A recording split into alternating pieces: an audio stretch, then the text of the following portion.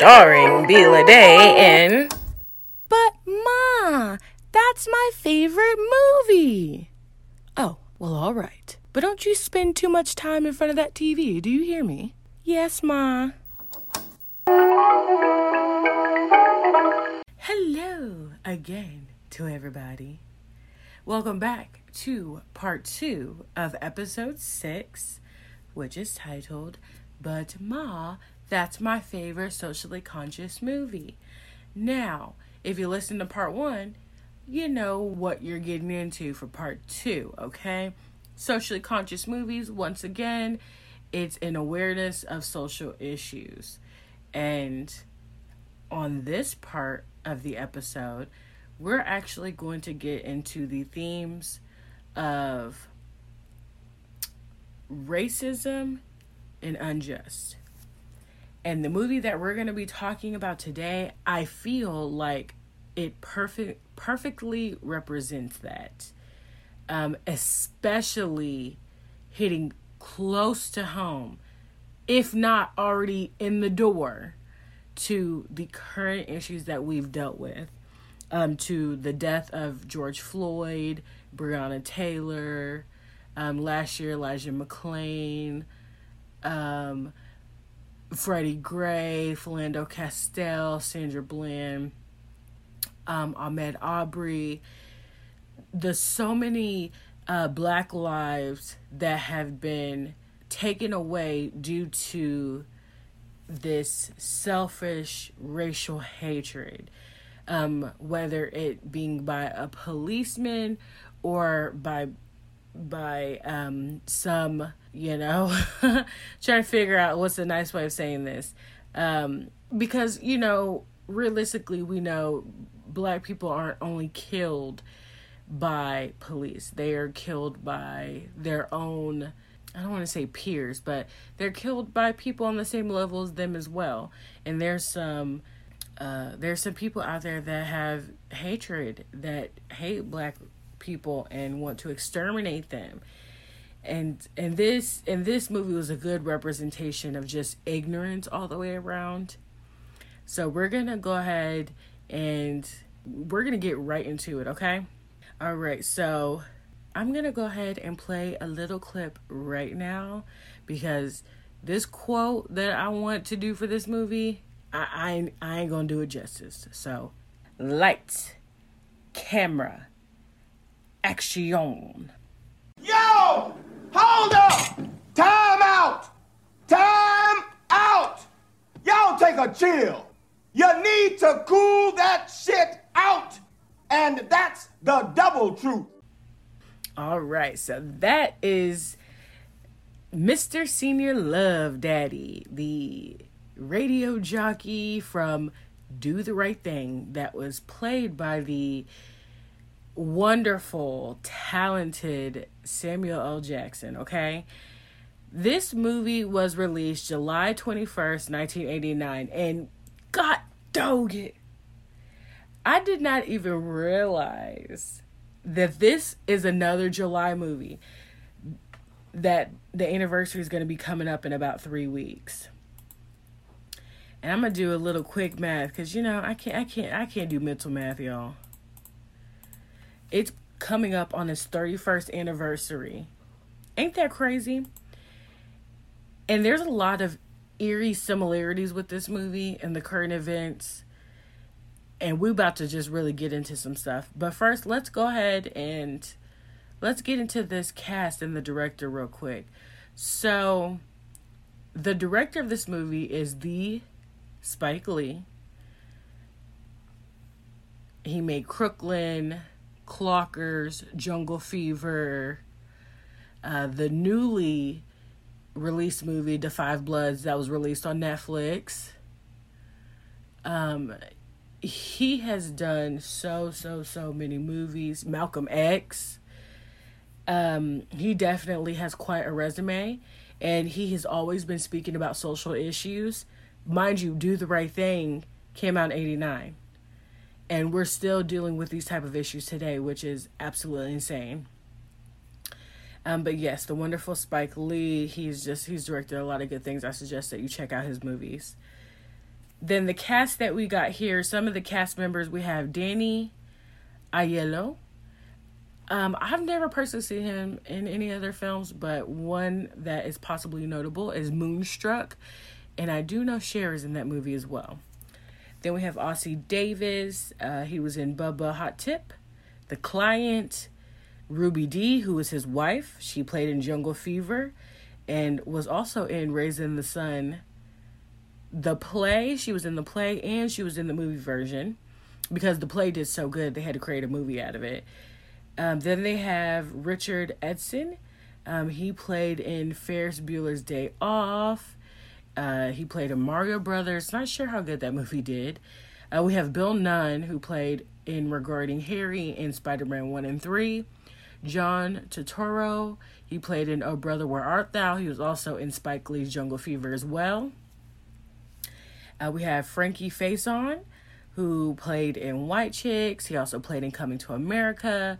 Robin Harris, he played in House Party, which was I talked about him. I think I talked about him. Yeah, I definitely talked about him in the House Party episode.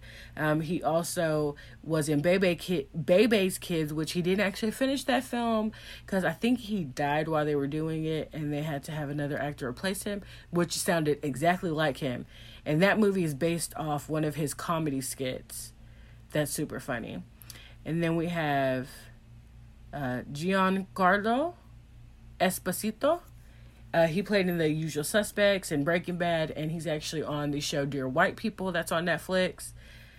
We have Miguel Sendova. He played in Jurassic Park. We have Joey Lee, who is Spike Lee's sister. She plays in basically most of his movies. She played in Crooklyn, of course this one, and she's also on his TV show that he made about one of his movies. And She's Gotta Have It. Then we have Martin Lawrence, who we talked about him from episode 2 as well. And he was also in episode 3, which was But Maud's My Favorite Black Movie, episode 3. And then episode 2, But Maud's My Favorite House Party. Or That's My Favorite Party Movie. And then Line Between Love and Hate, Bad Boys, so on and so forth. He has quite a resume for himself as well. And he's my favorite comedian. All right, so let's go ahead and get into the summary of the movie. On the hottest day of the year, racial tensions begin to rise in this Bed-Stuy neighborhood that Mookie, who is the main character played by Spike Lee, the neighborhood he lives in and also works in. Now, Mookie works at a Sal's Famous Pizzeria, which is owned by Sal, and he has 2 sons working for him. Well, his 2 sons who are working for him, who are Vito and Pino. Now, most of the customers that come into this restaurant are black. So, Vito, he's kind of like indifferent to it. He doesn't really have like an issue with it as much. But Pino, he definitely does. And then we have Sal, the father, the owner, who is super sweet to his customers.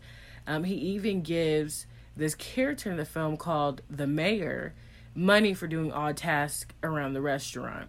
And he's also super sweet on Mookie's sister. I think he kind of has a crush on her. Her name is Jade.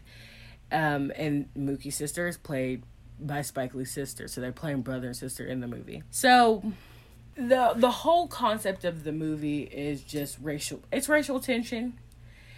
And it's everyone's perspective about each other.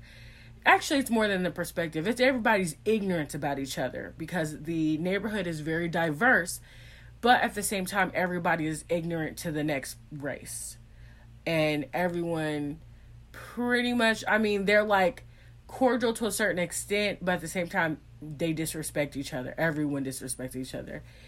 And it's a good neighborhood if you're on the right side of it, if that makes sense. But what I'm really going to get into is the ending of this film, because this is the most important part of the movie. This is where the real message is, okay? So on this particular day, okay, we have the character Bugged Out, who goes to Sal's Pizzeria to, of course, get him a slice of pizza. And as he sits down to eat his pizza, he looks up at the wall and all he sees is Italians. And he presents an idea to Sal to say, hey, you know, you should have some black people on this wall. And Sal immediately rejects the idea. And in the process of rejecting him, he insults Bugged Out.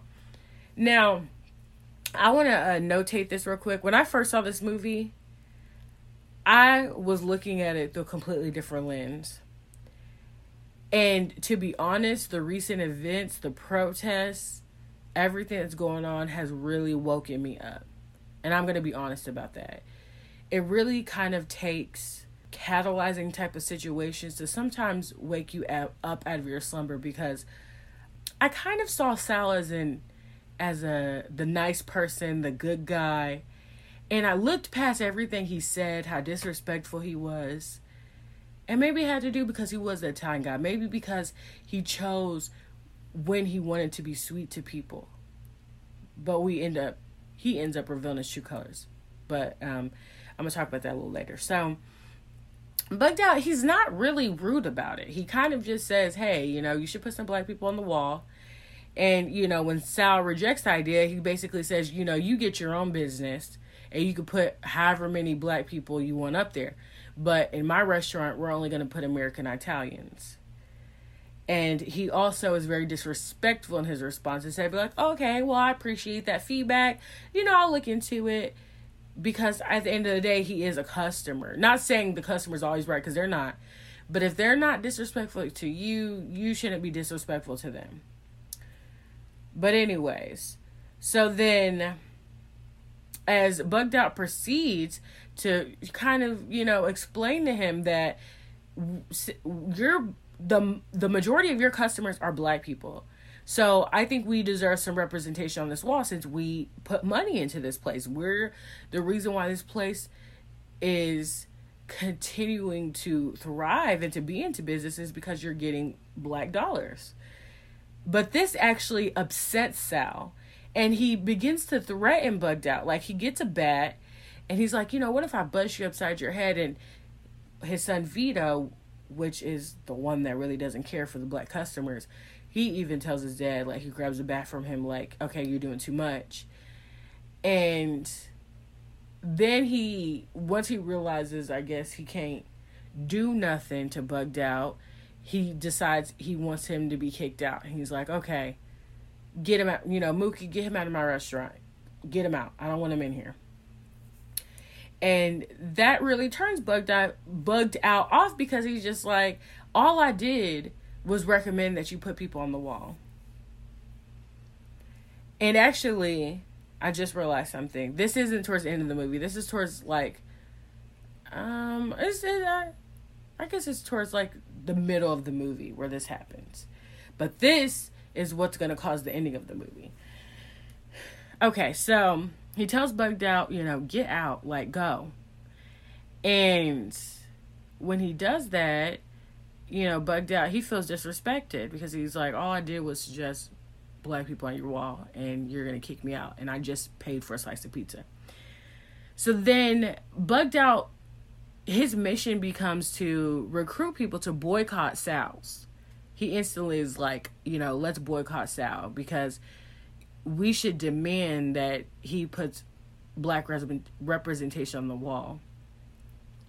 And not only that, but I think it's just the way he rejected the idea that didn't sit right with Bugged Out, which I completely understand. So then eventually Bugged Out, well, previously he wasn't able to really find anyone that was willing to boycott Sal's, because I think Sal's the only pizza joint and their food is really good. And so they're like, yeah, I'm not going to do that because this is probably the only pizzeria that has, like, really good food, probably reasonably priced. Like, we're not going to do that.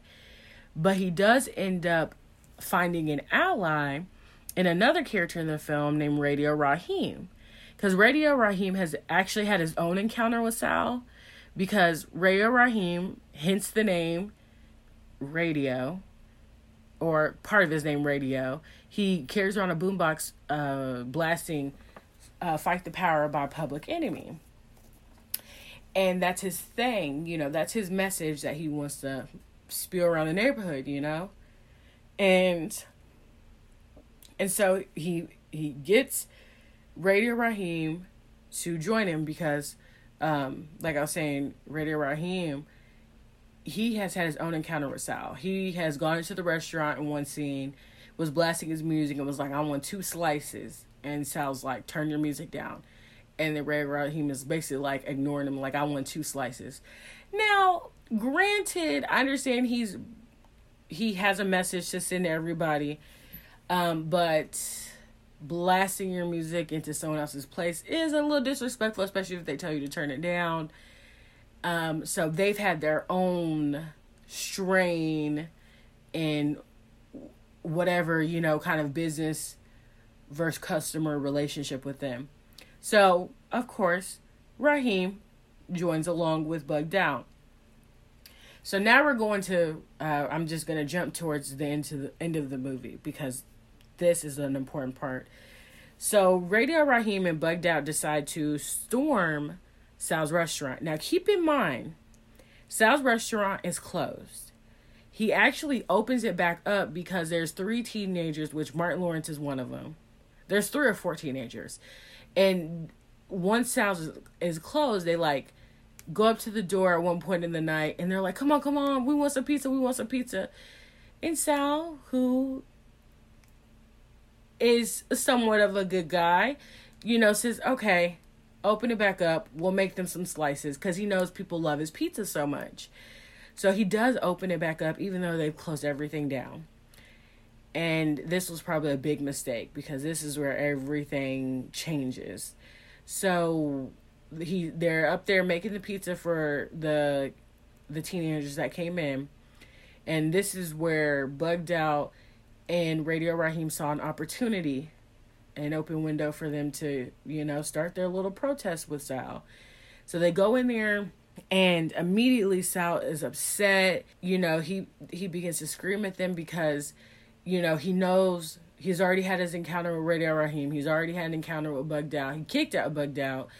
And now they're storming in here after hours, one blasting the music and the other one, telling him that we need to have black people on the wall. And it becomes like a shouting match between Sal and Bugged Out, because Sal's like, it's just a bunch of chaos going on because of the blasting music, the yelling. But amongst everything that's going on, Sal begins to show his true colors when, 1, he calls Radio Raheem's music jungle music, and 2, he calls them the N-word. I mean, he bravely shouts out the N-word, and mind you, Sal, Vito, and Pino are the only Italians in this restaurant. Everyone else, the teenagers, Mookie's there, Bugged Out, Radio Raheem, they are all black. And he shouts that out in anger. And someone who would shout out such a derogatory term is way too comfortable with the word. And he shouldn't be as comfortable with that word when that's all he serves. But, just because you have black friends doesn't mean you can't be racist or you can't be prejudiced, It's all possible. You can like certain people within that race, but as a whole, you could absolutely hate them and be disgusted by them. So he openly admits his prejudice when he screams that word out. Like anything he can call them, that's what he decides to call them. And after he proceeds to do that, he takes that bat that he wanted to use earlier on Bugged Out, and he breaks Radio Raheem's radio. And when he breaks his radio, it's this quiet moment because everyone's in disbelief that he really did that. And then not too long after, Radio Raheem attacks Sal. They begin fighting. The fight ends up spilling out outside of the restaurant. And then everyone in the restaurant pretty much is getting involved, either, I guess, trying to like fight, or they're trying to break up the fight, and it's just a bunch of chaos. So, of course, there's Sal, Pino, Vito, Mookie, Radio Raheem bugged out, and like the 3 or 4 teenagers. So there's about 9 or 10 people that are making all this ruckus. And so when this goes out into the street, of course the neighborhood, everyone that's out there starts to get involved as well. And then everything just gets super heated, super chaotic, and somehow the police show up. And at this point, when the police show up, Radio Raheem is on top of Sal. He's like choking him because he broke his radio. His radio is his pride and joy. The radio was a part of him, and he broke it. So when the police show up, they immediately grab Radio Raheem, and there's like 3 guys. And I was really confused because one of the guys was outside of uniform. So I don't know if he was a cop and they just called him to come in to help, control the crowd or the chaos that was going on. But he looked like a normal citizen, and he was up there grabbing Radio Raheem. So it was 2 cops and 1 guy in like civilian clothing, and I was so confused by that. But anyways, the cops end up attempting to restrain Raheem, and the restraint turns into this chokehold that kills him. And it's so eerie to today, that scene. And you think fiction could be stranger than reality, and in reality, life is much stranger than fiction, and fiction mimics reality. So after everyone realizes that the cops have killed Raheem, the cops they quickly try to load him up in the car. They're trying to almost hide it because they realize that they killed this man. And so they run off with Raheem. I think they just throw him in the back of the cop car. I don't even think they had an ambulance there. They just throw him in the back of the cop car. The symbolism of that, and we're going to get into it. So once this happened, the neighborhood is very upset. And they're shook because they cannot believe they've seen someone die in front of their eyes. So immediately they turn their anger towards Sal's Pizzeria, because Radio Raheem was in Sal's Pizza. Everything that transpired in there led to his death. So everyone starts putting their anger towards them, and they're yelling and shouting at Sal and his 2 sons. And then Mookie, a character that has been complacent, non-ambitious, just gets the trash can and throws it at one of the windows on Sal's Pizzeria. And then this breaks a window, and it incites a riot. This was the okay for everyone to just tear it up. Just to tear up the restaurant. And before I forget, the Black Lives Matter movement is all about emphasizing that Black people are human. That Black people are human just like everyone else, and deserve to be treated like everyone else. And normally, if someone dies or if something happens, an ambulance comes to try to resuscitate them, to try to, come to aid of the person that's hurt. And the fact that they didn't care enough to call an ambulance, the way they handled the situation, it was as if his life didn't matter. And that is the epitome of what that means when we say Black Lives Matter. And so, just to point out some certain things that I learned about this film, and just to, support the different themes that we're going to talk about today, which is racism and unjust. Okay, so Raheem's death was actually inspired by Michael Stewart. He was murdered in 1983 by policemen. So 11 policemen had jumped on Michael Stewart, and they had strangled him into a coma. And 13 days later, he had succumbed to his injuries and passed away. Now, this case is eerily similar to George Floyd's. And I'm going to kind of point those out. So the original autopsy done by Dr. Elliot Gross, he actually came up with 2 different results that really weren't consistent with each other. So his first autopsy result was saying that Mr. Stewart had an alcohol level of 0.22%, And because of his alcohol level, it showed that because of the excessive drinking, it led the cause for him to have a heart attack, which would have meant that the police officers had nothing to do with his death. And then there was another report, or there was added information done to the report that said he had a spinal cord injury on his upper neck. And then on a third evaluation, they concluded he had blunt force trauma,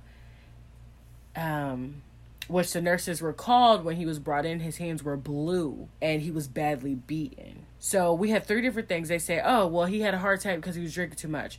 Oh, well, he actually did have an spinal cord injury on his upper neck. And yeah, there was some blunt force trauma.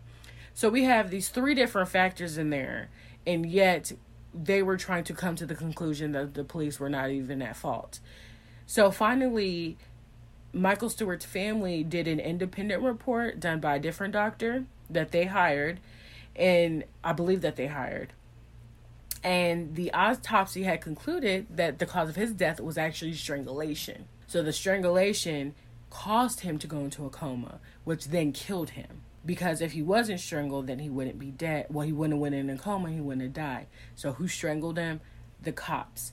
Now, mind you, this was before a time that people would sit and record stuff. So, of course, we didn't have it on camera. George Floyd's death we have on camera. And it's always the one who's alive's story versus the person who's dead.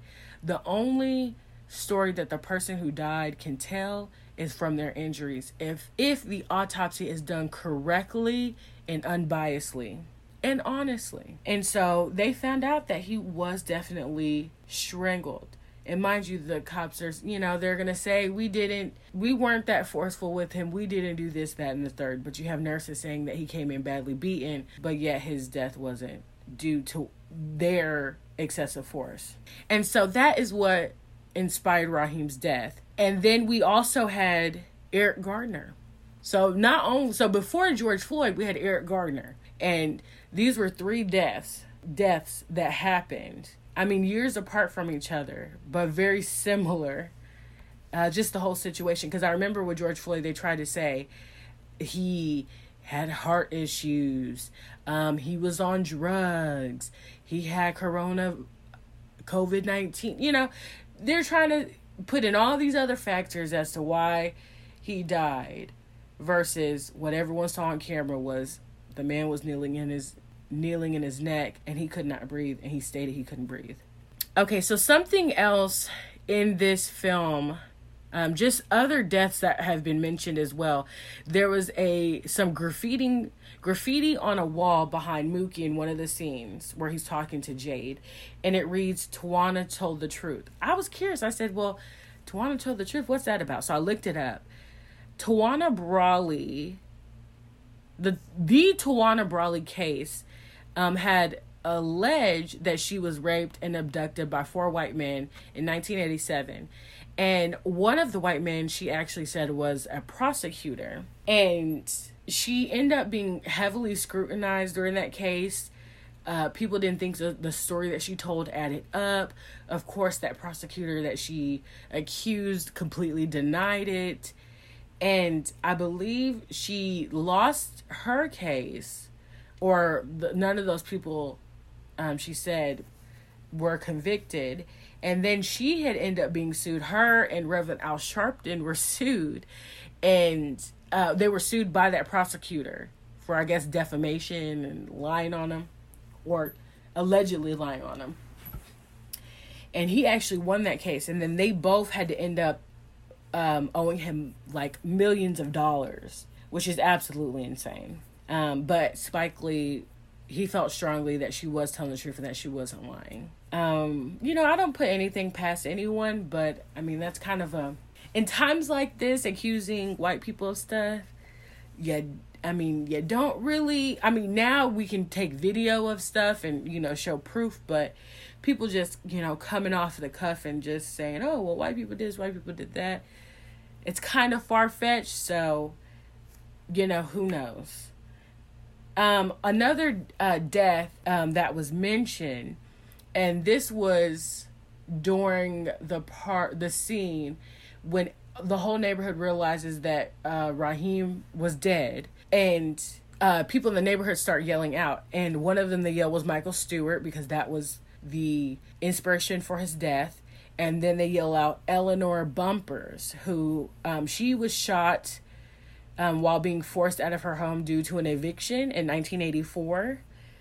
And then, mind you, the Tawana, Eleanor, and Michael Stewart, this all happened in New York. So these were all New York brutality cases. And with the Eleanor thing, I guess it was a situation of she had a mental illness. And so the shots that killed her were seen as the excessive force. The cops alleged that she did have a knife, and she was like, I guess, trying to attempt to stab them. And so their self-defense was to shoot her 2 times. But it's considered a police brutality case because of the situation. And so that was another death that, Spike Lee had mentioned as well. And so speaking about all those deaths is bringing us to one of the themes, which is unjust. There's too many times, too many situations where Black lives are taken under police brutality. And we do understand that there are certain circumstances where if a cop literally feels threatened, they are going to use the excessive force. That's why they have a gun. That's why they have tasers. That's why they have batons.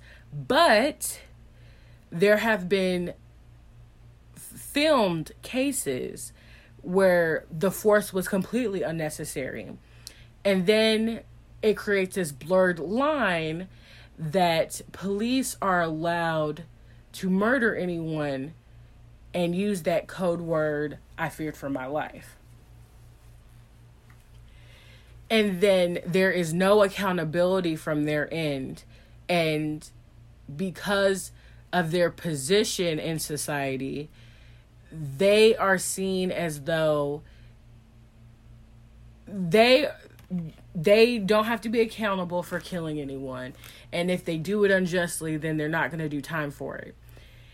And it just becomes a problem because we're trying to figure out, where do we draw the line? Where do we say, okay, that is unacceptable? Where do we say, or use someone as the example to say, you can't go around just killing people just because. And that's where we get into the unjust part. And then with unjust, there is no peace, no justice, no peace. And so another thing that this movie represents is the property versus human life debate, which we literally just were going through. On social media, people were having the biggest debates when the protests originally began. There was looting, and it was more of a riot that was going on during the very beginning parts of an attempted protest. And that the rioting and the looting became a distraction. And people would say, well, I get what happened. It wasn't right what the cop did, but you shouldn't destroy property. People work so hard for their businesses. You shouldn't destroy their businesses. That isn't the right way to do it. Poor Target, poor this, poor that.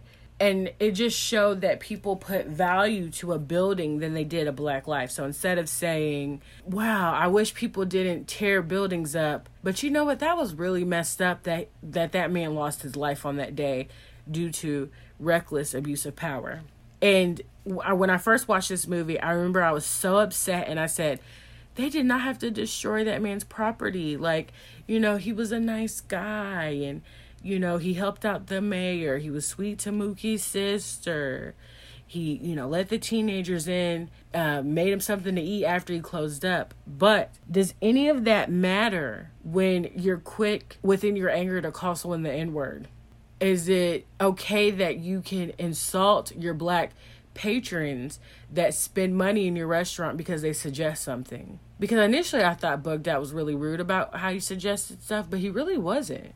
And I was like, He didn't insult him. He didn't insult his heritage. He didn't insult his culture. He just said, hey, could you put some black representation on the wall? And Sal was very quick to reject it, and then also to be insulting in the process. And we cannot value, because property, material things can be replaced. When a life is gone, it's gone. There's nothing you can do about it. You can't bring it back. Can you rebuild a building? Yes. Can you get more merchandise in stock? Yes. Will you get customers? Yes. Can we bring a life back? No. And so this movie, this scene is so important. And with everything going on, this is a great movie for people to watch to really gain some perspective of what this looks like and to get a better understanding. And like I was saying, I was worried about them destroying his building, and I didn't even think about Radio Raheem, because at first I was like, well, they shouldn't have came into his restaurant and that wouldn't have happened. But at the end of the day, did he deserve to die because of it? No, he did not. No one deserves to die because of that. And it was just terrible the way it happened, and it shouldn't have happened. But at the end of the day, we have to value a human life over property. And another scene in this movie, there's a speech that is done by Radio Raheem, and it's about love and it's about hate, which is another issue that we deal with. Do we allow the hate to take over, or do we kill people with love? And so Spike Lee was inspired from the scene in the movie The Night of the Hunter, and Robert Mitchum's Preacher, he has tattoos on his knuckles. And on one hand it says love, and the other hand it says hate. But instead of tattoos, to modernize it, Spike Lee does the brass knuckles, because that's what was popular in the 80s, was having the brass knuckles. And so he does this whole speech about love and hate. And it's a really good speech. I suggest you look it up. You can just look up Love and Hate speech, Do the Right Thing. And coming from that character who ends up dying, and you know, we all have that choice at the end of the day. We can choose to love people, we can choose to hate people. You can choose to love everybody, you can choose to hate everybody. You can choose to love some people, you can choose to hate some people. And in that moment, especially when Mookie had threw the trash can to the window, he yelled out hate. And at some point, you can be put, if you're standing up and someone's in front of you and they keep pushing you down and you keep getting up, and then they push you down again and you get up, and they push you down again and you get up, eventually you're going to fight back, because you'll only allow people to do so much. And with everything going on, it was just a buildup. And sometimes, not saying using hate is good, because it's not, but sometimes you have to stand your ground to affirm or to stand up for your position, to say, I'm not going to be pushed down anymore. We need change. And sometimes the reaction and the stance and the protest is going to be extreme, but it's going to leave a message and it's going to leave an impression. Now, why would there be a reason for unjust? Well, there's not justice because sometimes there's not an even playing field. And sometimes the uneven playing field is simply based on racism. And I talked about in the previous episode, the history of dehumanizing Black people is real. And so, especially when it comes to the judicial system, it can be very harsh on the Black person. And I'm recently learning a correlation between the harsh punishment on Black people and the fact that you can legally have slavery and prison systems. You know, they go hand in hand, but that's a whole nother topic. So this neighborhood is super diverse, but it's divided by racial tensions. And the division is filled by hatred and from ignorance. Everyone's kind of ignorant about each other.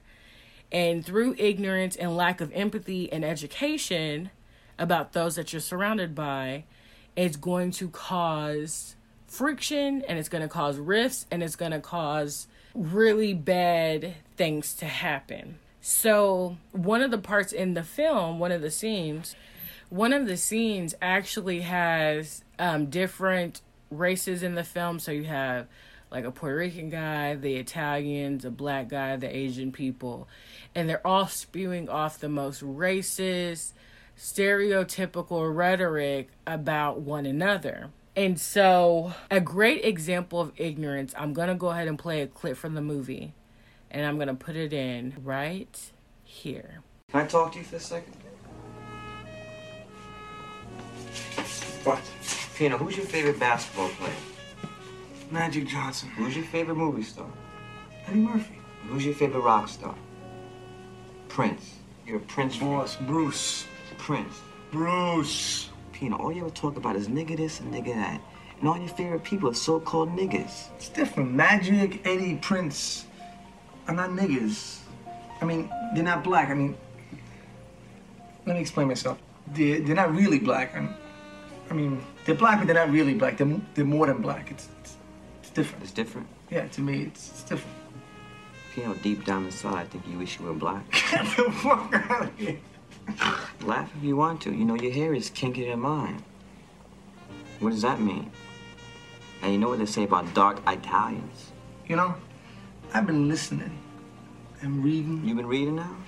I read. I've been reading about your leaders, Reverend Al, Mr. Dew, Sharp Tone, Jesse. Keep hope alive. That's fucked up. Keep hope alive. Hey, that's fucked. Don't talk about Jesse. And even the other guy, what's his name? Farrakhan. Minister Farrakhan. All right, sorry. Minister Farrakhan. Anyway, Minister Farrakhan always talks about the so-called day when the black man will rise. We will one day, what does he say? We will one day rule the earth as we did in our glorious past. Yeah, that's right. What past you talking about? I mean, what did I miss? We started civilization. Man, keep dreaming, man. Then you woke up. Okay, so in that clip, we definitely hear the ignorance from Vito.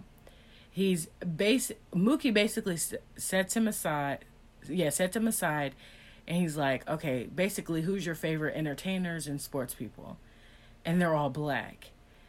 And Mookie is trying to make the point that, okay, well, you love black people that entertain you, but these are not saying like these celebrities are your customers, but the same race comes in here and supports your father's business, and yet you can't stand them and you fear them. Why? Like, does that not make sense to you? And then Vito's saying, well, they're not black. Like, they're not, like the black, like they're these other entities. They're not like our customers that come in. And then he also mentions that he doesn't understand the quote from Minister Farrakhan about, the time before, whatever the quote he said. So he's ignorant that black people were once free. Black people once had their own society and weren't always slaves. And that is where the ignorance comes in. When you don't understand the culture, you don't understand your history, then you say ignorant stuff. And you spew hate because you don't know. But that is your duty to educate yourself. So it's like he said he was looking into all these different black leaders, but he still didn't get nothing from it. And so you can either be ignorant and choose to educate yourself, or it's a choice to be ignorant. And when you choose to be ignorant, that's very dangerous in more ways than one. And I mean, that's the ultimate lesson of it. Racism is not going to go away until we can realize that there is racism. Then educate yourself about it in the history. And with education, you can become empathetic. Just like when we learned about the Holocaust. We would never want someone like another Hitler to run this country and exterminate one race. So if we learn about that, we got to learn about everything else, because there was a black version of there was a black Holocaust for over 200 years. I mean, over 400 years. And people have to learn about that so that we can grow and we can try to make it better, the world better for everybody. So we don't have to deal with police brutality. We don't have to deal with, unequal housing opportunities, loan opportunities, education discrimination, workplace discrimination. We won't have to worry about all that. But, of course, there's so much work to be done with that. Something interesting that I thought about this movie was that they actually named a street in New York City Do the Right Thing Way. And this street is on the same block that they filmed this movie. And this is the only street in New York City to be named after a movie, which is super cool. And this movie in 2007, the Film Institute ranked this as the number 96 greatest movie of all time. And it was the first inclusion of this film on that list. So yeah, this movie I feel like is a good representation to show the ignorance of racism and also to show the aftermath of what happens in unjust situations that looked to be hopeless and to have no justice. And it just mirrors reality of what's going on right now, to be honest. It really does. So if you have a chance to check out this movie, I mean, I just went over, 2 different themes in it and then talked about some other things in this movie, but watching it as a whole is very important, and I really suggest you do that. And you know what? This is actually going to wrap up this episode, but right before I do that, it is my mother's birthday, or her birthday past, and I want to wish her a very, very happy birthday, and I love you, Mama. And you know what? The credits are rolling, the show is over, and I'm gonna see you at the next showtime. Bye.